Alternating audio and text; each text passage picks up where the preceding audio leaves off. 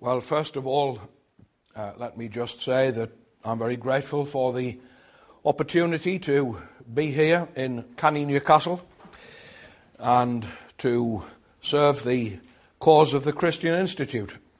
I'm very pleased to be identified with it and to lend my support in a small way to its witness and its work in the present day.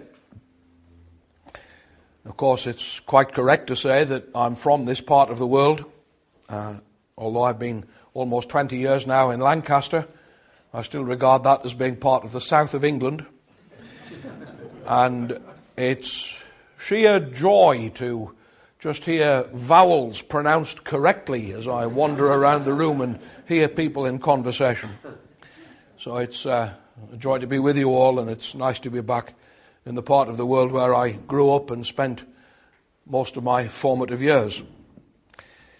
Life is not without its ironies, and I did feel a little bit wry as a Baptist minister being asked to talk about the life of a diocesan bishop. Athanasius was Patriarch of Alexandria in Egypt in the first part of the 4th century AD. And Roman Catholic and Orthodox traditions both regard him as a saint and as a doctor of the church. His achievements were many. He was a prolific author, and Protestants have traditionally regarded him highly because he was the first Christian leader to produce a canon of the New Testament that included the 27 books that are in use today. He helped to create a distinctively Egyptian Christian identity. For instance, he was the first bishop of Alexandria to write in the Coptic language as well as in Greek. And he also made the developing world of Egyptian monasticism better known to the wider Christian world with one of his books, A Life of St. Anthony. And that book, in its turn, was to have a profound effect on Augustine of Hippo. But among all this, Athanasius is best known for his critical role in what is known as the Arian controversy. And this was arguably the greatest theological controversy in the history of the Christian church. It concerned the most fundamental of all questions: who is Jesus Christ? Is he, as he claimed to be, God incarnate, Almighty God come to our world as one of us? Or is he, while superior to human beings in certain respects, nevertheless a created being himself? The Arian controversy focused around the question posed by the old hymn, if any of you remember it: who is he in yonder stall, at whose feet the shepherds fall? So, I'd like to set the scene by describing something of how the Arian controversy began and developed before I say more about Athanasius himself. This controversy began in approximately 318 AD, when an elderly, very cultured and ascetic presbyter named Arius emerged. Takes its name from him. He was a popular preacher. He came from Libya, and he started teaching that the Father alone is God. The Logos, or the Son, he said, was a created being, made out of nothing by the Father before the rest of the universe was made. And it therefore followed that there was a time when the Son did not exist. Two of his favorite catchphrases were these. He was formed out of nothing, and also there was when he was not. Meaning there was a time when the Son, the Lord Jesus Christ as we know him, did not exist. So, according to this man Arius, the Son was the first and greatest of all of the beings that God had created. He was closer to God than every other created being, and God had used him as his agent when he formed the rest of the created order.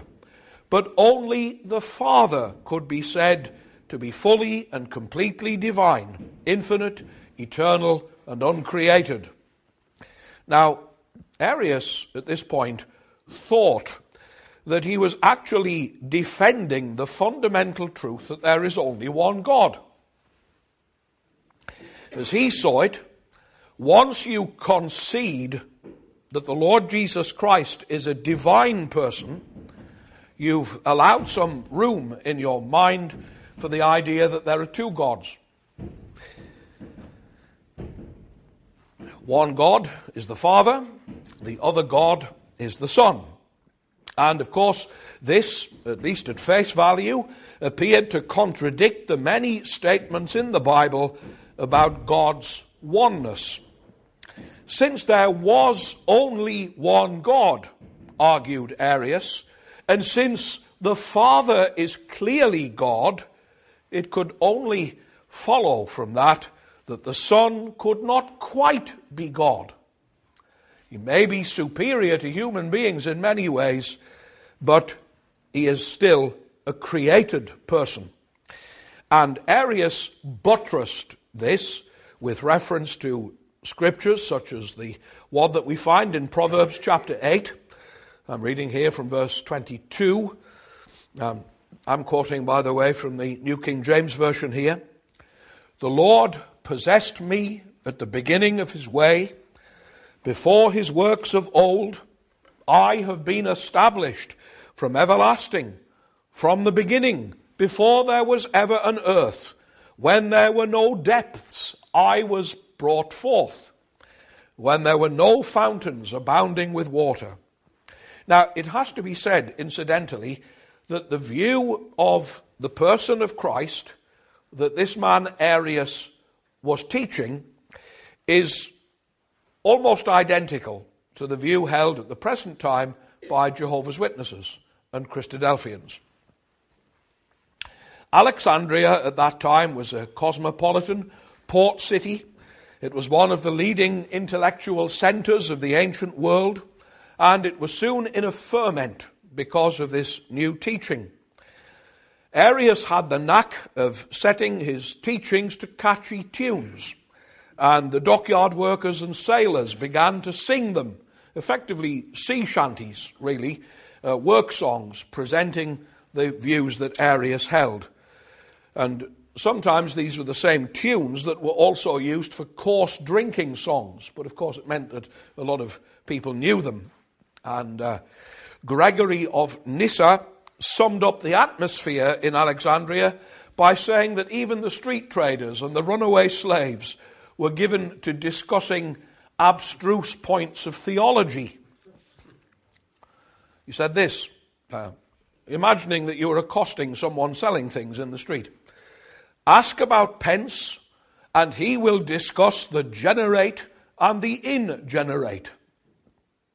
Inquire the price of bread, and he answers, greater is the Father, and the Son is subject. Say that a bath would suit you, and he defines that the Son is out of nothing. Now, Arius was strongly opposed by the diocesan bishop of Alexandria at that time, a man named Alexander, and Alexander insisted that the Son is fully and truly God in as absolute and unconditional sense as the Father is. The problem that Alexander therefore faced was to show that this did not lead, as Arius was alleging, to a belief in two gods. Alexander assembled a council of Egyptian bishops in the year 320, which deposed Arius for heresy. It's interesting to speculate whether you could conceive of a heresy trial taking place in the modern Christian world. Someone being held to account for holding false views about the person of the Lord Jesus Christ. But Arius was not willing to give up without a fight, and he went to Palestine, canvassing support from other Eastern bishops. He had a ready-made network of contacts. Partly it's the old school tie syndrome. In this case, he had been taught by a learned scholar named Lucian of Antioch in Syria, that's mentioned in the book of Acts, and he relied on getting in touch with his classmates, essentially, who were all the same age as him and had risen in preferment in the churches throughout the region.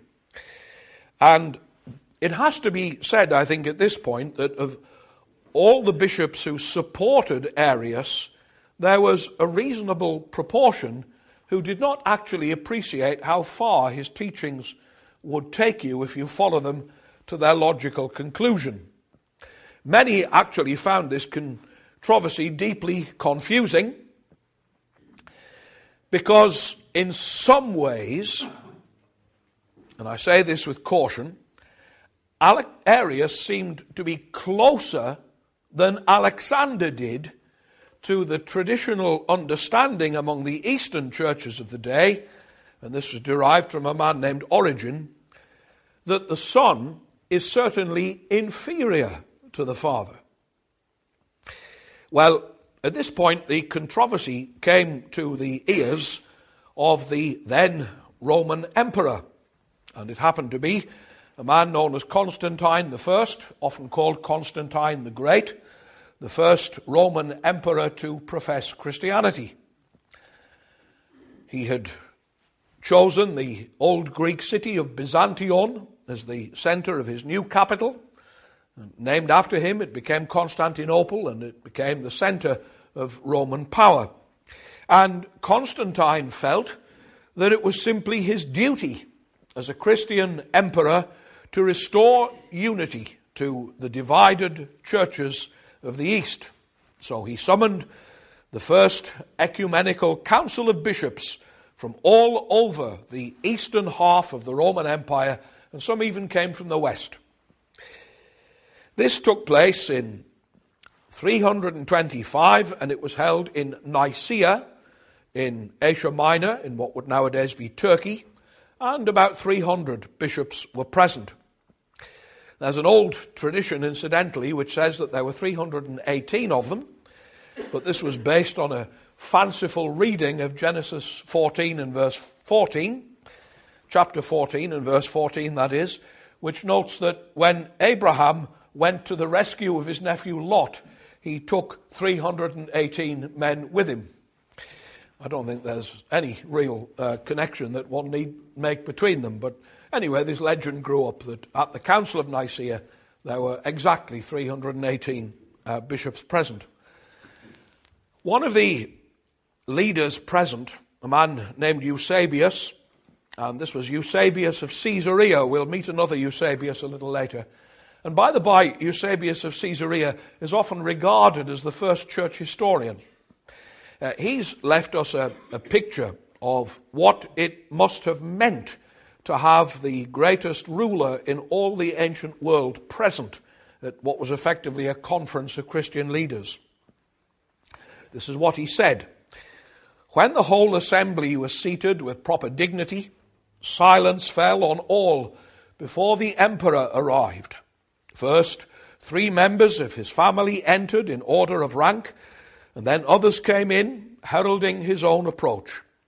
These were not the soldiers or guards who usually accompanied him, but friends in the faith.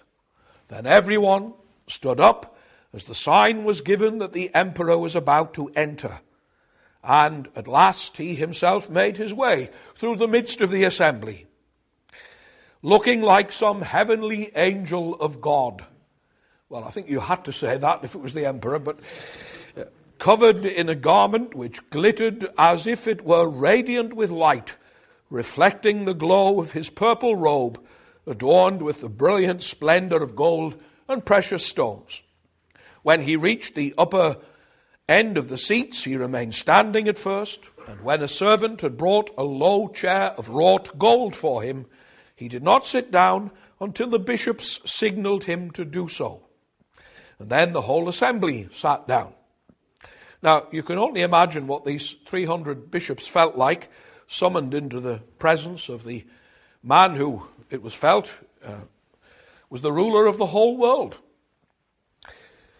to restore peace to a divided church.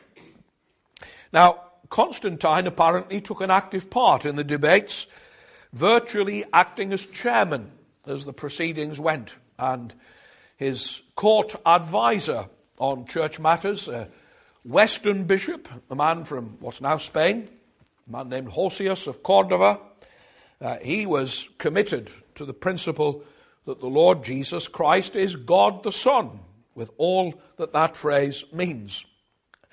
And Hosius was able to convince Constantine that the bishops should accept a statement of faith.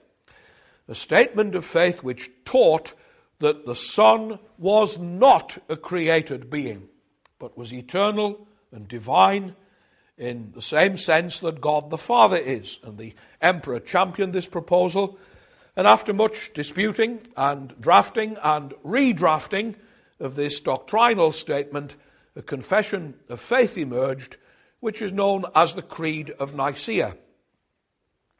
It's not to be confused with the Nicene Creed, which was a later product from later in the same century.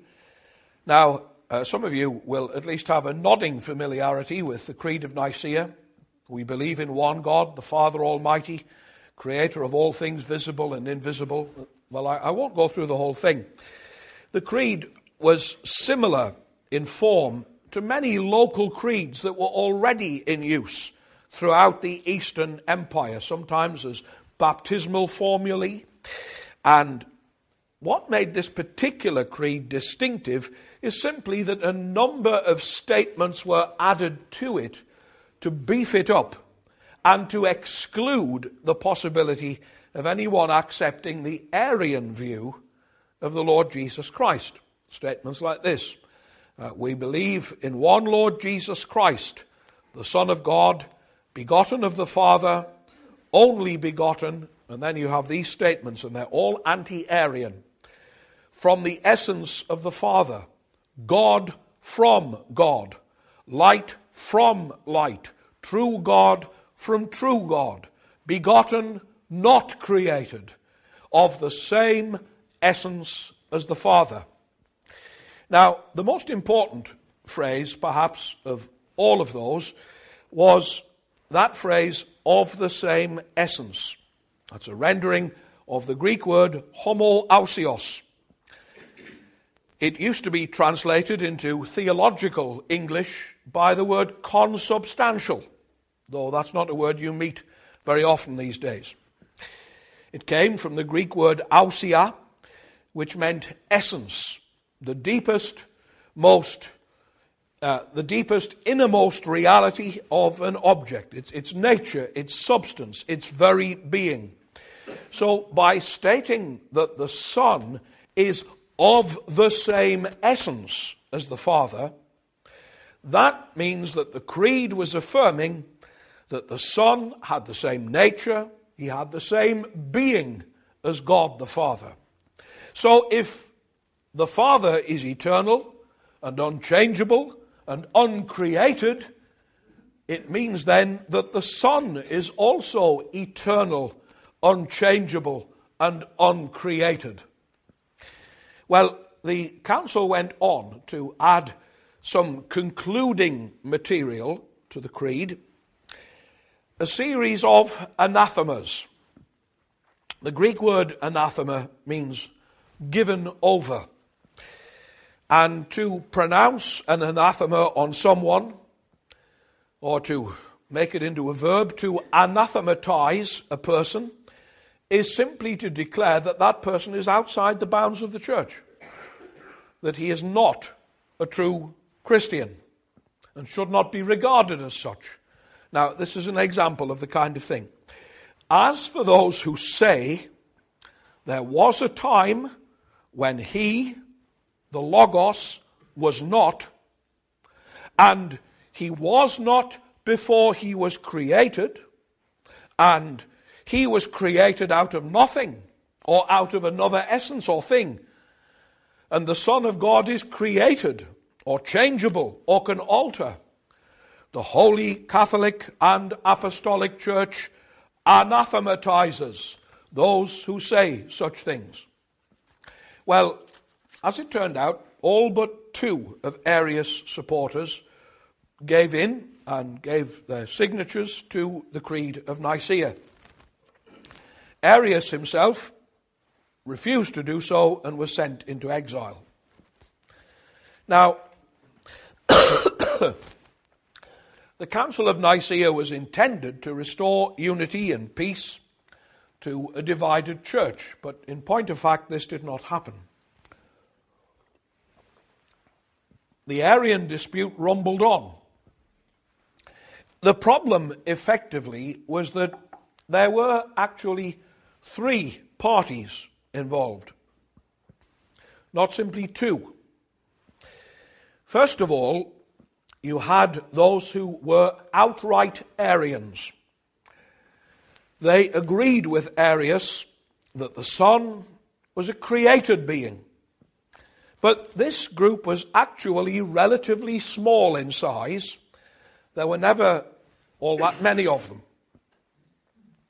Secondly, you had what we might term the Nicene party, those who agreed with the statements in the Creed of Nicaea. Those who believed that the Son was equal with the Father in his divine nature. And this party was in the overwhelming majority in the western half of the Roman Empire.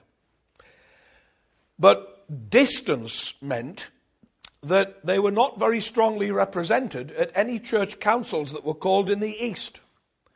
Quite simply, at that time, it was difficult for bishops from Gaul, from Spain, from Britain, to get all the way there. And that brings me then to another group. They ought to be described really, I think, as Origenists. And these were the great majority in the East. They believed that the Son was not a created being. He was uncreated. He was divine, eternally begotten from the Father's essence. But they also held that he is inferior in some measure to the Father in his divine nature. Not simply in his status as the mediator of the covenant of grace for our salvation, but in his divine nature. So, if we might put it in this way, his divinity, which was never questioned among them, was a degree less divine than the divinity of the Father. Now, I think we have to say that the only outright heretics in this dispute were the Arians. But the main dispute was really between the two other groups. And this strange state of affairs that came about, where essentially one small group of heretics set two otherwise orthodox group of Christians at each other's throats, arose in this way. The Nicene party, those who supported the Creed, were very clear in their minds on the doctrine that the Lord Jesus Christ is fully and truly God. But they expressed their belief in Christ's deity by using language that threw the Origenist party into some confusion. That word homoousios that I mentioned just now, that Greek term that means of the same essence as the Father. Now, by this, of course, they meant that the Father and Son shared the same divine nature, the same divine being, the same divine attributes and qualities. But their use of words caused a problem within their own context and at that time. It meant that they were open to the charge that they held the same opinions as a group of outright heretics known as the Sabellians.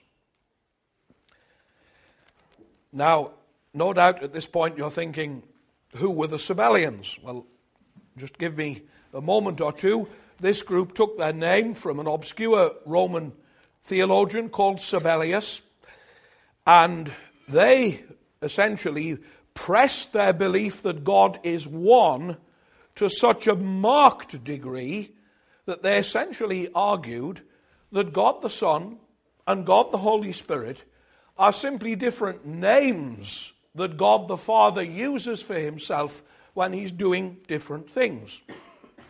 So, if we think about it in this way, Sabellius taught something along these lines.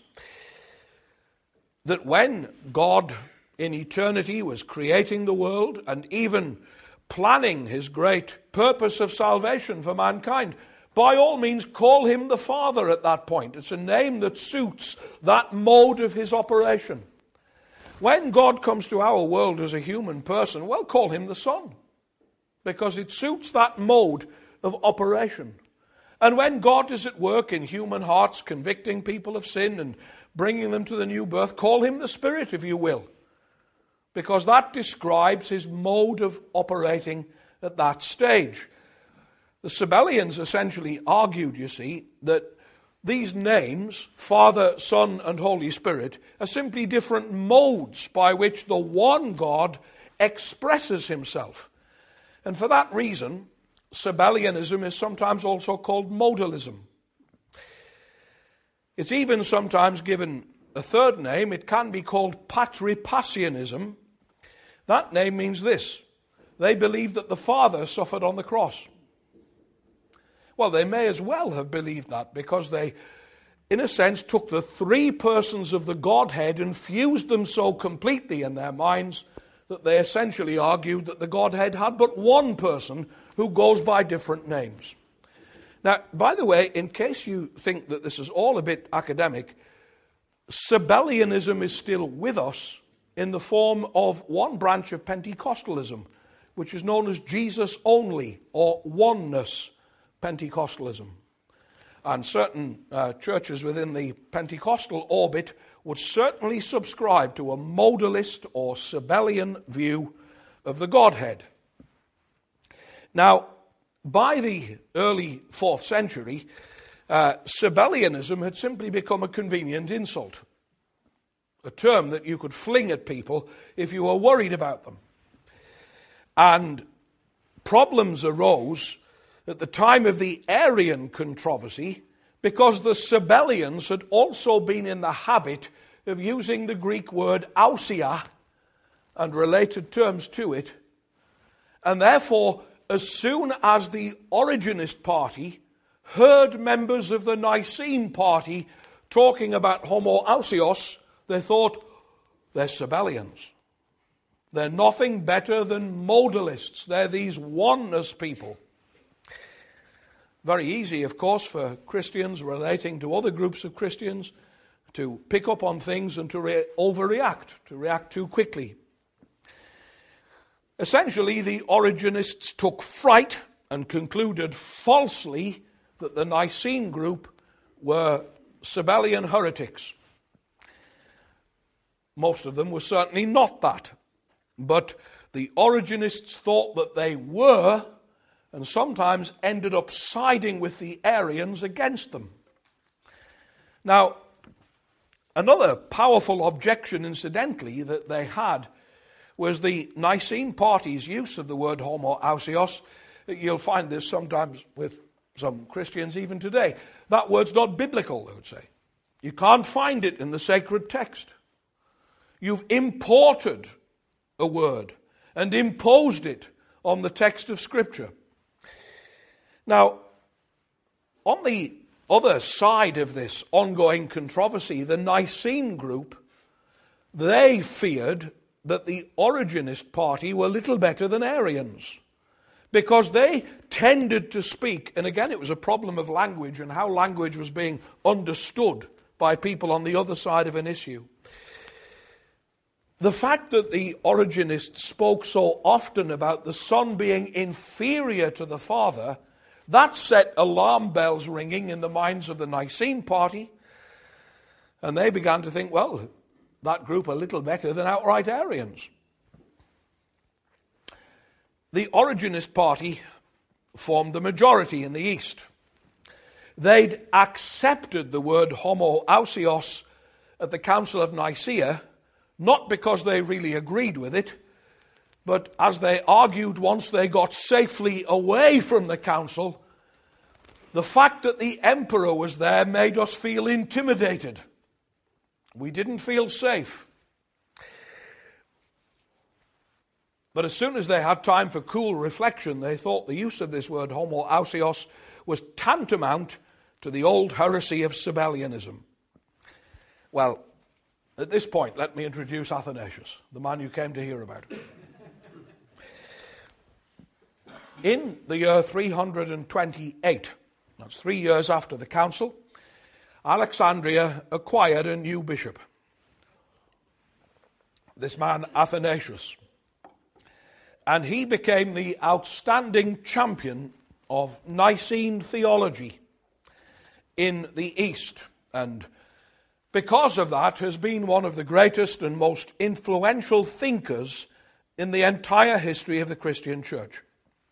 According to his friend, frank admirer of his, Gregory of Nazianzus, who later himself took up the cudgels in the same ongoing controversy with Arianism, well, Gregory said that Athanasius was a small man, very thin, very slight in build, with a face that was very handsome, striking bone structure, neat features, that he was a man with piercing eyes, and that for all his small size, he had a remarkable aura about him. You always knew when Athanasius was in a room. And even his enemies were sometimes affected by his presence. Now, little is known about his early life. That's, I'm afraid, a common feature of the biographies of eminent Christians. Nobody could predict that when this little boy grew up, he would turn out to be a great teacher of the church, so nobody was taking notes at the time.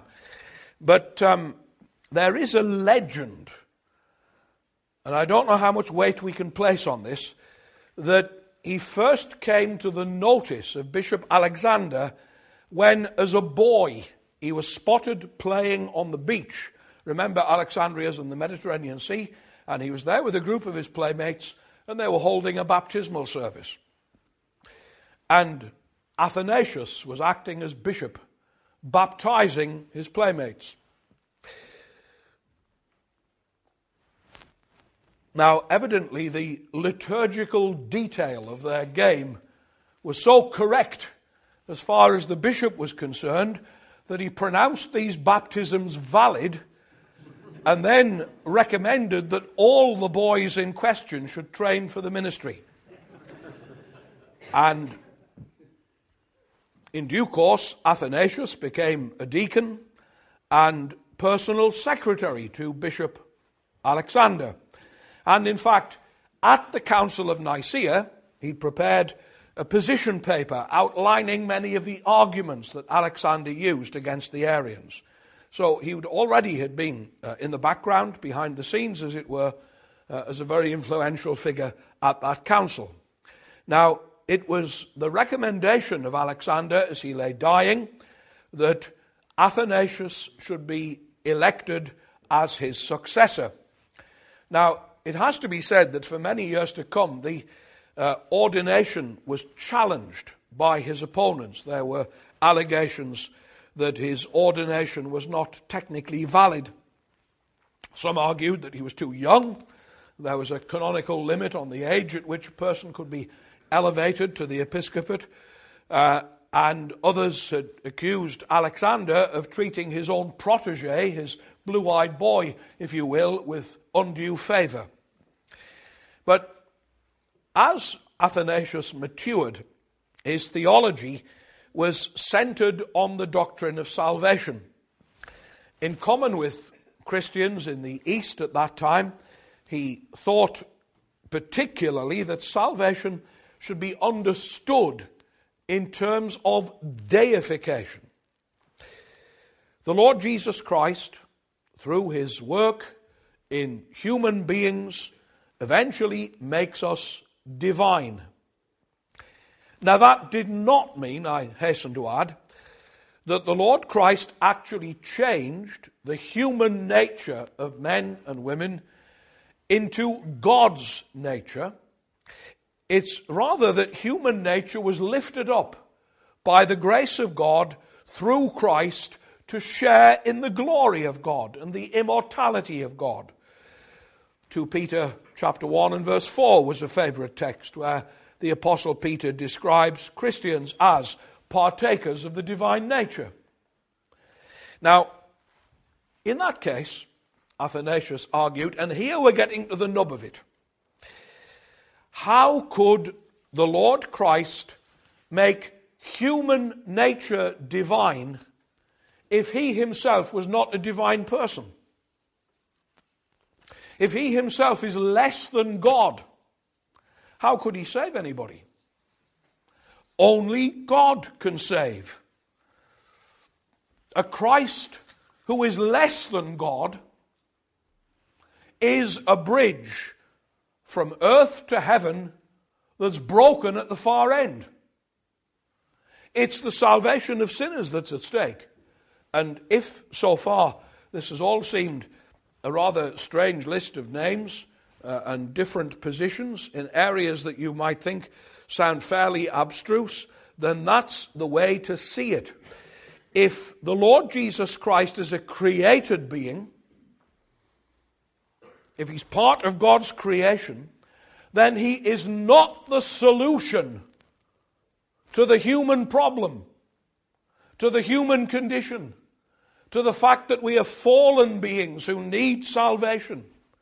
In fact, if the Lord Jesus Christ is a created being, he's part of the problem. And Athanasius also, incidentally, developed another argument as well. Christians worship Christ. Now, if it's true that the Lord Jesus Christ is a created being, then that's tantamount to idolatry. To worship a created thing rather than the Creator himself. But if, on the other hand, the Lord Christ is God the Creator himself, come down to our world as one of us, then it's right and proper and fitting that he should be given all the honors of divine worship. In effect, Athanasius said, the Arians, in worshipping a created being, were committing idolatry. Let's hear how Athanasius himself put it. No one else but the Savior, who in the beginning made everything out of nothing, could bring what had been corrupted into a state free from corruption. No one else but the image of the Father could recreate human beings in God's image. No one else but our Lord Jesus Christ, who is life itself, could give immortality to mortal humans. No one else but the Logos, who imparts order to everything and is the one true and only begotten Son of the Father, could teach us about the Father and destroy idolatry. He became human that we might become divine. He revealed himself in a body that we might see the invisible Father. He endured men's insults that we might inherit immortality. Now, Athanasius set out his understanding of the deity of Christ, and later, by the way, he developed at least the beginning of a similar doctrine about the person of God the Holy Spirit in writings such as these: the incarnation of the Logos, orations against the Arians, and his letters to Serapion. And for the next 45 years, the total of the period when he was Bishop of Alexandria, Athanasius proved to be an unswerving, uncompromising enemy of Arianism in all its forms. If you want to read back into the 4th century, a 17th century phrase from Bunyan's Pilgrim's Progress, you could say he was Mr. Valiant for truth. Now, together with unfaltering devotion to the deity of Christ, Athanasius combined remarkable and forthright courage, a quick mind, and even something of a mordant sense of humor. And as time passed, a growing tolerance for those who were united with him against the Arians. We'll say more about that later. Now, just to give you an example of his sense of humor, on one occasion toward the end of his life in 362, when the Roman Empire had fallen into the hands once again of a pagan emperor, a man with the unfortunate name Julian the Apostate, well, Athanasius had fled from the city to escape soldiers who'd been sent to arrest him. And when he got to a point where he was sufficiently ahead of the soldiers in a boat on the river, somewhere on the Nile Delta, and couldn't be seen, he turned his boat around and rowed back towards them. And when the soldiers got within hailing distance, they asked him, is Athanasius close by? And he waved cheerily and said, yes, he's not far, and allowed the soldiers to row past him, and he went back to the original bank. Now, in the meantime, however, the Arians were gathering their strength. Their leader was another Eusebius, this time a man named Eusebius of Nicomedia. He was a clever politician, and he had the ear of the emperor. He'd become Bishop of Constantinople, you see, in 339. And one of the first things that he tried to do was to get Arius released from his exile and brought back to Constantinople. Now, although Arius had sparked off the whole controversy, he was by now a very old man, and his own personal star was on the wane. But events in Constantinople proved to be quite remarkable. I'm quoting here, and on this occasion from an authority named Socrates Scholasticus, who has this to say about Arius coming back to Constantinople. At that time, the year 336, Alexander presided over the church in Constantinople. It's another Alexander. He was a devout and godly bishop, qualities he clearly proved by his conflict with Arius. When Arius arrived in the city, the people divided into two factions, and the city was thrown into confusion. Some insisted that the Creed of Nicaea must be obeyed. Others argued that Arius' views were in harmony with reason. Interesting way to put it, isn't it? They're perfectly logical. This forced Alexander into grave difficulties, especially since Eusebius of Nicomedia had violently threatened to have Alexander instantly deposed unless he admitted Arius and his disciples to Holy Communion. Would you allow Arius to take communion in any church where you've got some part in the authority structure?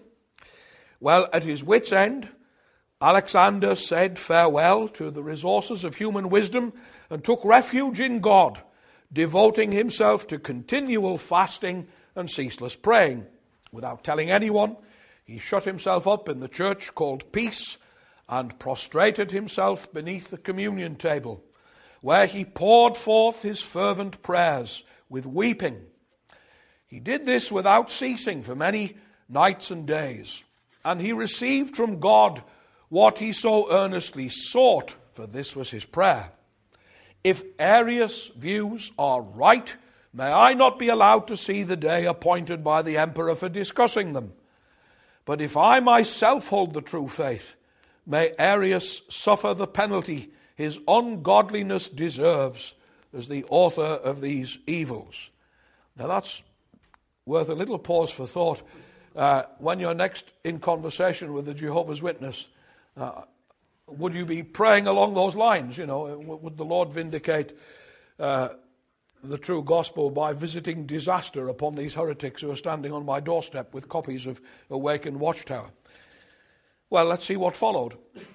It was Saturday, and Arius was expecting to take communion with the church on the following day, but divine vengeance overtook his daring crimes.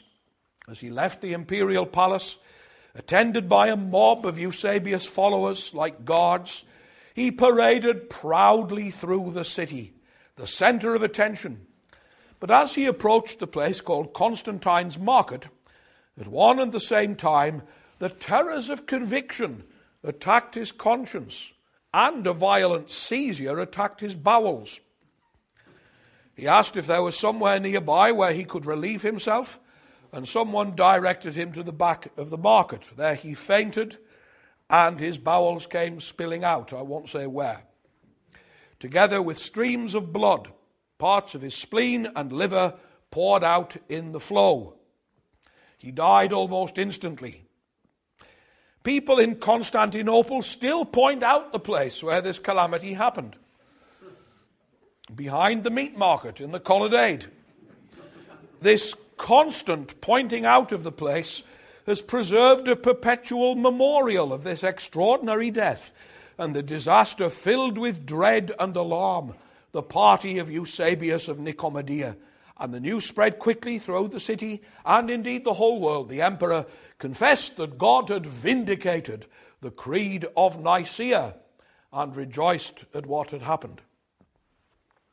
Well, Eusebius actually was made of stern stuff, and nothing daunted, he started a campaign to try and pick off the leading bishops in the East who'd supported the Creed of Nicaea one by one. And he went for the lesser figures first and intended to go for Athanasius, if you will, last of all. He waited, in other words, until he felt secure before he tried to take on Athanasius. Knowing that he could not make a charge of false doctrine stick against the Patriarch of Alexandria, he tried to undermine his moral character. Sometimes alleging that his ordination was invalid, we've seen reference to that. Sometimes with accusations of black magic. That was a useful way of generally spreading dirt about someone's character. Or even, and this is quite hilarious, with an allegation of murder. There was a synod in Tyre on the Palestinian coast where Athanasius was accused of having murdered a man named Arsenius. And not only so, but of having mutilated his corpse by cutting off one of his hands. Well, Athanasius was able to refute this charge simply by producing this man Arsenius and asking him to hold his hands up. But Eusebius achieved his greatest success in 335 when he persuaded Constantine to banish Athanasius. And he did so with a false allegation. He alleged that Athanasius had been contemplating a dock strike in Alexandria. Now, Egypt at that time, and this seems incredible when you think of Egypt nowadays, the first thing that comes to mind is that it's a desert country, isn't it? But then it was the main grain-growing region for the entire Roman Empire. And in particular, grain ships from Alexandria kept the population of the capital in Constantinople fed. So as soon as they whispered in the ear of the Emperor Constantine and said, you know what Athanasius has been up to? He's threatening that if he doesn't get his way, he'll stop the grain shipments. Well, even though there wasn't a word of truth in it, it was enough to make the emperor lose his temper and have Athanasius banished. He was sent to a city in Roman Gaul. It's nowadays in Germany, actually. The city is Trier. And altogether, he was to be banished 5 times. This was the first such exile. In fact, there are some historians who suggest that he might have been banished on 7 occasions. And it's this period in his life where his effectively yo-yo existence, sometimes in Alexandria, sometimes banished from it, gave rise to the famous nickname, in Latin, Athanasius contra mundum, meaning Athanasius against the world. Altogether, of his 45 years as Bishop of Alexandria, something like 17 of those years were spent in exile. The Emperor Constantine died in 337, and the empire at that point was divided into two. His two sons, Constans, became ruler of the western half of the empire, and Constans favoured the Nicene party in this controversy. But the other son, who was called Constantius, Constans in the west, Constantius in the east, both sons of Constantine. You can see that obviously their names are an attempt to replicate their father. Well, unfortunately, Constantius favoured the Arians.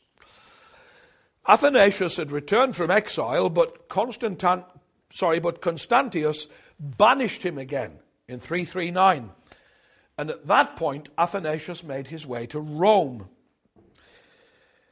Arianism never really had any support in the West, and the Western bishops were solidly Nicene in their theology, including the then Bishop of Rome, Julius I. Now, I'm going to say something that might seem surprising, but at this point, a pope, a Bishop of Rome, was a champion of true doctrine in this area, and there are other instances in the early centuries of the Christian era. Well, he reviewed the case of Athanasius and another deposed bishop from the same region, a man from Asia Minor, Marcellus of Ankara, and this was at a local council in 340, and he declared that as far as he was concerned, the two men had been wrongfully deposed. Well, the Eastern bishops construed this as interference and wouldn't accept the judgment. That's interesting in another way, isn't it, when you consider in more recent times the way that bishops of Rome have claimed universal obedience over the whole church. And yet there are occasions when bishops in the early centuries have simply replied to their directives more or less saying, you don't have the right to tell us what to do or how to think. You govern your own patch, we'll govern ours. Well,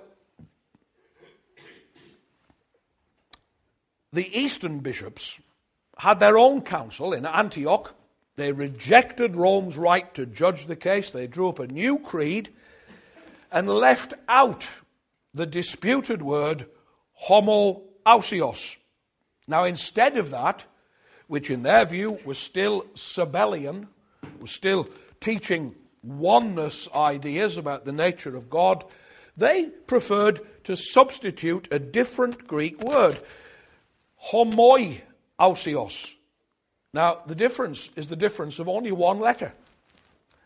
The Greek word iota, I in English. Homoousios or homoiousios. What's the single letter, you might ask? Well, all the difference in the world if you're talking about the being of the person of the Lord Jesus Christ.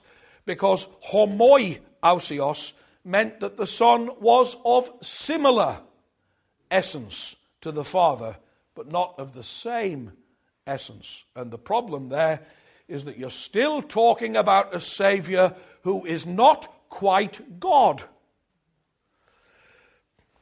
And the Arian controversy was now in danger of turning into a full-scale split between the eastern and western branches of the church. To nip this in the bud, the two emperors, Constans in the west, Constantius in the east, they summoned an ecumenical church council. Again in 343, a council of the whole church. It met at a place called Sardica. Now, Sardica is now called Sofia and is in Bulgaria. The location was chosen really on astute political grounds. It was the area where the line ran down the map, dividing the eastern half of the empire from the west. And it was felt that it would be a neutral location. The council, however, proved to be a disaster. The Western bishops insisted that before any other business could be undertaken, Athanasius and Marcellus must be allowed to take part in the council. The Eastern bishops refused. They construed it as Western interference, and they decamped. They cleared off to a nearby city called Philippopolis, which was entirely within the East. They felt safe there, of course, because the Eastern emperor took their side in the dispute. Now, in reality, what had happened is that what had been intended as a single council to unite the church turned out to be two rival councils which simply sent rather hostile and nasty letters to each other, hurling curses at one another. The situation did improve to some extent over the next few years as Eastern and Western Christians began to make some concessions. The West agreed that in the case of the other deposed bishop, Marcellus of Ankara, they were probably backing the wrong horse. His theology was probably Sabellian, as the East feared it was. And the East agreed to take back Athanasius. He returned to Alexandria in 346 amid great rejoicing. And he managed to stay there for the next 10 years. It's a period that's known as his golden decade. But still, dark clouds had been gathering in 350 when a rebel general in the western half of the empire called Magnentius murdered Constans. Now remember, Constans supported the Nicene party. He supported the view that Athanasius had taken, that the Son of God is a divine person, God himself, uncreated before all worlds began. But now he's dead on the field of battle. And in 353, Constantius, the emperor in the east, defeated this rebel Magnentius and made himself the ruler of the whole empire. Well, that meant that he was now in a position to persecute the Nicenes, Athanasius and his supporters, wherever he found them. Constantius was a vain, cruel man. He liked to think he was a great emperor and a great theologian. He was neither, really. In matters of theology, he was really ruled by a kind of inner circle of Arian bishops. And he used all his power as emperor to put fierce pressure on Western church leaders to accept Arianism, silencing all argument just with this retort, basically that whatever he believed, since he was the emperor, must be true. It necessarily followed that it must be true. Why else would God have made him emperor? Surely Almighty God would not make a man with false opinions the ruler of the whole of the known world. And Constantius' most famous victim was a man named Hilary of Poitiers in France, a bishop who was banished all the way from Poitiers to Asia Minor. It was a bad year altogether. It was 356 when Hilary was banished. During that same year, the Bishop of Rome, Liberius, another pope who held to this correct view of the true nature of God the Son, he was banished to Berea in northern Greece. And the Emperor Constantine's old counselor, Hosius of Cordova, now 100 years old, was imprisoned and tortured. And at that great age, he wasn't really able to hold up under the extremity of torture. He cracked, and he eventually signed an Arian statement of faith. Now, it has to be said that once he recovered, he renounced the fact that he'd done so, and on his deathbed confessed once more that the Christ in whom he placed all his trust was the divine Son of a divine Father. Now, finally, Athanasius was banished again in 356. The Arian emperor actually sent troops into Alexandria to arrest him. And what followed was a rather hair-raising chase. And Athanasius escaped just ahead of his pursuers and went into hiding in the Egyptian desert.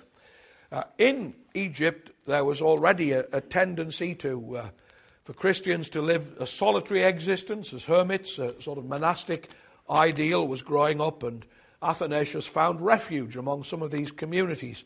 There's even a legend to the effect that some of the time he took refuge in what was to become his own tomb, the tomb that had been prepared for his own burial. In the meantime, Constantius' soldiers committed brutal outrages against the Orthodox Christians of Alexandria. One Sunday, a group of Orthodox virgin women had gathered for prayer in a graveyard. Now, they'd gone there because the Arians had seized all the church buildings and weren't allowing Christians who believed in the divinity of the Lord Jesus Christ to worship in their own church buildings. These soldiers seized the women, kindled a great fire, forced the women, or tried to convert to Arianism, or else be thrown into this bonfire. Well, when the women refused to abandon their belief in the deity of the Lord Jesus, the soldiers stripped off their clothing and beat them so severely about the face that they became unrecognizable. By 360, Constantius had terrorized most of the church in both east and western segments of the empire to accept a form of Arianism. But this is an example of what we often find in the history of the church, of the devil overreaching himself. Because you remember I mentioned 3 groupings, and the outright Arian heretics were actually the smallest grouping. Well, persecution began to unite the Nicene and the Origenist groups. Constantius died in 361, and the new emperor was the man I mentioned a short while ago, Julian the Apostate. He'd been brought up a Christian, but decided, well, at least brought up by Christian parents with Christian influence around him, shall we say, but had rejected all that and returned to the ancient pagan gods of Rome. And on becoming emperor, he allowed all the exiled bishops to return to their churches. He simply hoped, actually, that this would cause so much confusion. His thinking was these Christian leaders have all been scrapping away with each other like ferrets in a sack. So if I let them go back to their churches, it's going to make the Christian scene even worse. But the opposite happened. Athanasius returned in triumph to Alexandria, a popular hero, and he was now convinced that he and the Origenist group, who had also been persecuted by both Constantius and Julian, were really fighting the same essential battle against the Arians. So in a council held in 362, Athanasius suggested an alliance between these groups in the hope that they would be able to reach substantial doctrinal agreement and agree who the real enemies were, if I can put it that way. This is what Athanasius said, and I think here you see some evangelical statesmanship, if I can put it that way. Those who accept the Nicene Creed but have doubts about the word homoousios must not be treated as enemies. We will discuss the matter with them as brothers with brothers. They mean the same as we mean. Our only argument is about the use of a word. After all, if people think the same thing, but aren't happy to express that necessarily in the same form of words, there can be some room for debate. And this move toward peace and unity in the church was far from what Julian the Apostate had expected, so he sent Athanasius into exile yet again.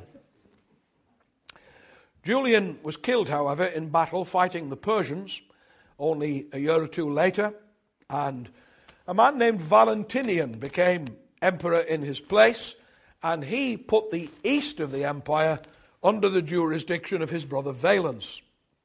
Now, Valens was an Arian, and he started all over again persecuting both the Nicene and the Origenist groups. Athanasius had come back from exile after Julian's death, but Valens banished him yet again. But the fact that both Nicenes and Origenists were being persecuted to the same degree, the same extent, by the imperial authorities, managed to continue to bring them together against the Arian group, the real heretics in all of this. And Valens eventually relented on his policy of oppression, and Athanasius returned to Alexandria in 366. He spent the last 6 years of his life there, carrying out his duties unmolested. It was his dauntless and steadfast courage, in spite of endless persecution, in spite of repeated exile, and you have to conclude that he may well have lost his life at several points in all of this, if it had not been for the preserving mercy of God. It was his staunchness that did more than anything else to bring about the defeat of Arianism. It lingered for another few decades, and successors of Athanasius were needed to clinch other arguments against them. But essentially, we must thank God for the life of a remarkably tenacious man, because the Arians were never able to produce anyone of remotely similar caliber. Well, brothers and sisters, I must thank you for a very patient hearing.